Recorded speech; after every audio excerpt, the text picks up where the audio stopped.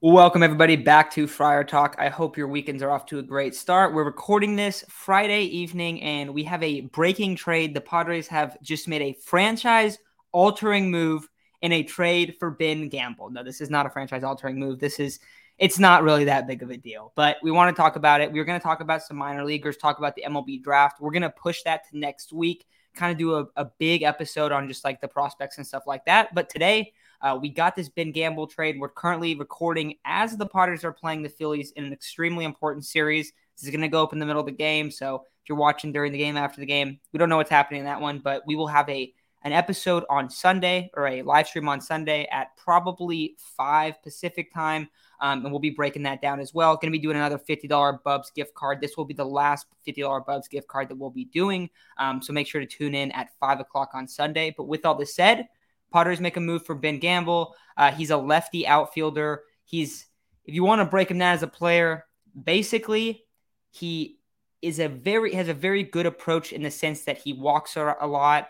He's not a really good fielder. He's an average kind of speed, average hitter. And the Padres basically just moved him. He's from the Rays. He's in the Rays organization right now, but Padres made a move for him. They're giving up cash only for him.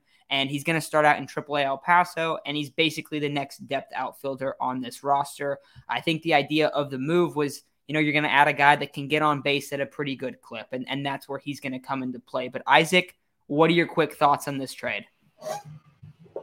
I mean, brought in probably one of the greatest to ever do it, Ben Gamel. Yeah, it's definitely going to be – it's a weird move. I mean, it's definitely out of left field where this guy's not really – he hasn't really played in the MLB. He hasn't played in the MLB at all this year. He played last year. You look at his 2022 baseball savant. Like Matt said, he walks a decent amount. He walks a good amount. He has a good eye at the plate. Still strikes out kind of a good amount. Nothing special. His defense isn't that good. But going off last year, he was in the 86th percentile in base on ball percentage, 79th percentile in chase rate, 55th percentile in whiff percentage, and 66th percentile in sprint speed. So nothing impressive. Max exit velocity, 51st percentile. Nothing crazy. But all we gave up was some cash. And you really got to wonder what went into this deal. I understand, we don't really have depth outfielders right now. The guys that were starting out there is like Brandon Dixon. So I understand the move. He's going to be starting in AAA. It's a depth move, and we know the Padres don't really need to make splashy moves. Like quite frankly, this isn't the same as last year where we were in a position to make a big time deal, like where we had a loaded farm system where, we're a move away from having a great lineup. This isn't that. This is a team that has to say we need depth and we need contributors, not superstars. And I understand, AJ Preller does love going for his superstars. And if Ohtani's there and we're not that far back from a playoff spot, he's going after Ohtani. Whether he gets him or not, I don't think he will. But he will go after him at minimum. But as far as Ben Gamel goes, nothing really pops out at you. But it's a depth move. And considering it only costs us some cash, you can't really be mad at it. I understand people are going to be like, what the heck? What kind of move is this? Why did they do this? But, I mean, only time will tell why they did this. We can't keep starting Brandon Dixon in the outfield if one of Toddy, Grish, or Soto need a day off. So I'm glad they brought in a depth outfielder. And even if he's not that good, it didn't cost us much. Yeah, and we'll see when or if he comes up to the pros as well. I mean, it's not like even that's a for sure thing. So it's an interesting move. I think it's interesting what you brought up, Isaac, that kind of like the Padres aren't in a spot to make any big splashy moves.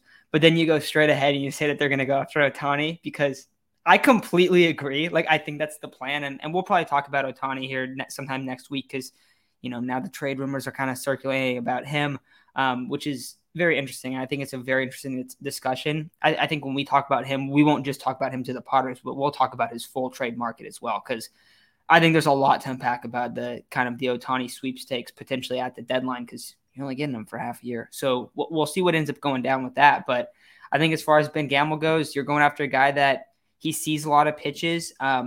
Honestly, it almost is kind of like, I don't want to say frustrating, but it's almost kind of like, isn't this the problem with the Padres lineup is that they have guys that just come up there and we just take a pitch, take a pitch, take a pitch. Oh, it struck out on 5 pitches and you didn't lift the bat off your shoulder. So it kind of feels like that, which almost is like infuriating because it's like that's like obviously like the organization's mindset right now, which I personally hate. But even then, like he's a depth outfielder. He's a lefty off the bench. So I think that's why you ultimately end up having him. I think this is kind of a first move. I think there's going to be some other ones. I think there's going to be multiple trades that the Padres make. I don't think anything's going to be crazy unless they were able to get Ohtani or something like that. But if it even makes sense to go after him, they need to go and they need to win a lot of games beforehand. Else it makes absolutely no sense.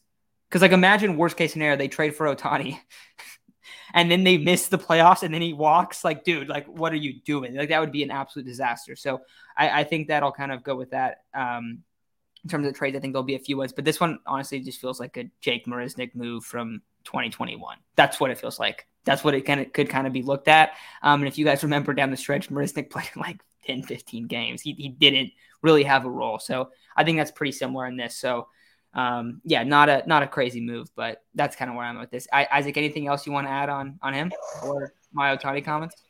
No, I mean, you hope that Ben Gamel turns into Mike Trout for sure. No, man, but you go back to Ohtani. I know it's funny because before we come into these streams, we like make funny titles. So this one's called Trading for the GOAT. And it's funny that we brought up Ohtani because could be trading for the GOAT. So no comments, man. You're absolutely right. It's pointless if we're trying to trade for Ohtani and we're not the 2 games back. I think it's pointless. Let him go somewhere else. Don't even risk it. All right, guys. Well, that's going to do it. Super quick video today. I just wanted to get something on Ben Gamel. So hopefully the Padres win. Hopefully this is a fantastic weekend for this team. If you're just listening to this and you have not listened to our preview episode about the Phillies series, about how important that is, make sure to check that out as well.